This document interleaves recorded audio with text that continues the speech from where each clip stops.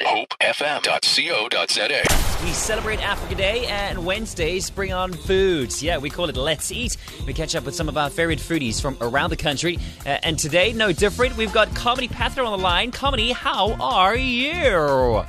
I'm very good, Jonah. How are you? I'm very well, thanks. All the better to be able to speak to you this afternoon. In fact, as the sun sets this evening, I suppose we should say. Where do we find you? Whereabouts are you hanging out, Kamini? Where am I hanging out today? Yeah, right now. Where are you? Look, my mind and my palate is in Ethiopia, but my body's in Cape Town. Okay, your body's in Cape Town, mind and palate's in Ethiopia. I like the way you're thinking here because, of course, you've travelled there with a MasterChef, right? Yes, because it was one of those things. I think we were top 6, and they said, "Oh, you're going to go somewhere," and we got back to the house, and our visa said, "Well, you're heading to Ethiopia," which was incredible because I'd never been there, and I don't think anyone else had either. Yeah, you see, when we spoke about Ethiopia and the fact that you were there were many jokes that came through about how you went and you took the food from people that don't have any. And clearly that's not the case, right? That is definitely not the case. And that's so offside, Shona. Well, that's why I said it was other people, not me. Listen, I'm just sharing what I've heard. Fine, we're going to pass the ball. Yeah, let's quickly move along, shall we? Kamini, what was the experience like? What are the flavors and the scents? And talk us through Ethiopian cuisine. Well, part of Ethiopian cuisine that I don't think a lot of people know is that it's a lot of vegetarian, because there's a lot of just a strange Islamic Christian sort of crossover. Mm-hmm. But what's happened is that it's a lot of vegetarian food, and a lot of it is based on the spice route, because people or ships would come from the east and sort of stop over on the east part of Africa as a halfway mark and then move along.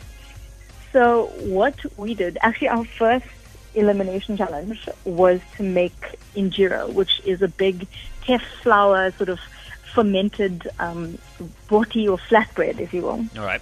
And we got to make it with these really amazing chickpea wats, because they call all their curries wats. So it's either like a Dora wat, which is chicken, or chickpea, or whatever else you would like.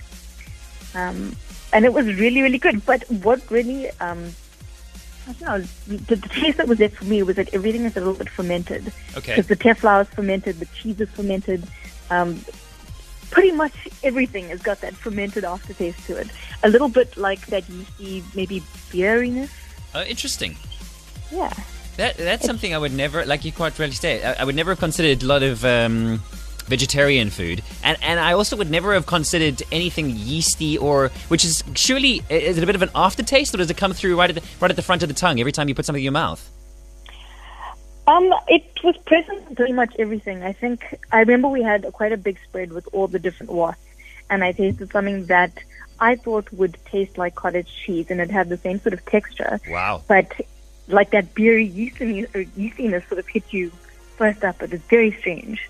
Okay, so lots of lots of spices, I assume, like you were saying, in terms of roots around Africa. What type of stuff would be used extensively in Ethiopian cuisine?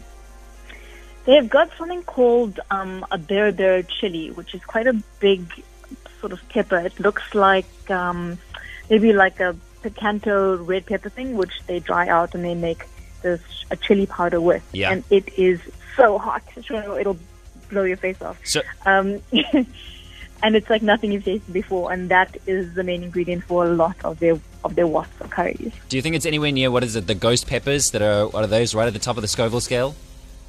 I don't think it's as close as that, but it's definitely got a very, I don't know, I think we experience green or red chilies as having quite an explosive sort of alive flavor. Right. Berebere's got a more even tone with the heat just right at the end. Very, very interesting. Are those the major standouts for you when it comes to Ethiopian food, Kamini?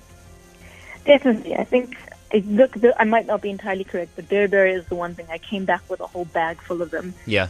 And wasn't entirely sure what to do, because I know that you can pickle them and then make powder and do a whole bunch of different things with them. Very interesting. All right. Well, thank you very much for sharing your experiences. Of course, there's an Ethiopian restaurant here in town. I definitely have to go and try some of their cuisine out. You've definitely sparked my interest in the type of foods we can find there. And like you quite rightly say, vegetarian stuff for the win. Kamini, thank you so much for your time. Thanks, Jonah. Only a pleasure. Hopefully we catch Kamini in studio with us again real soon. Check it out. Go to goodhopefm.co.za.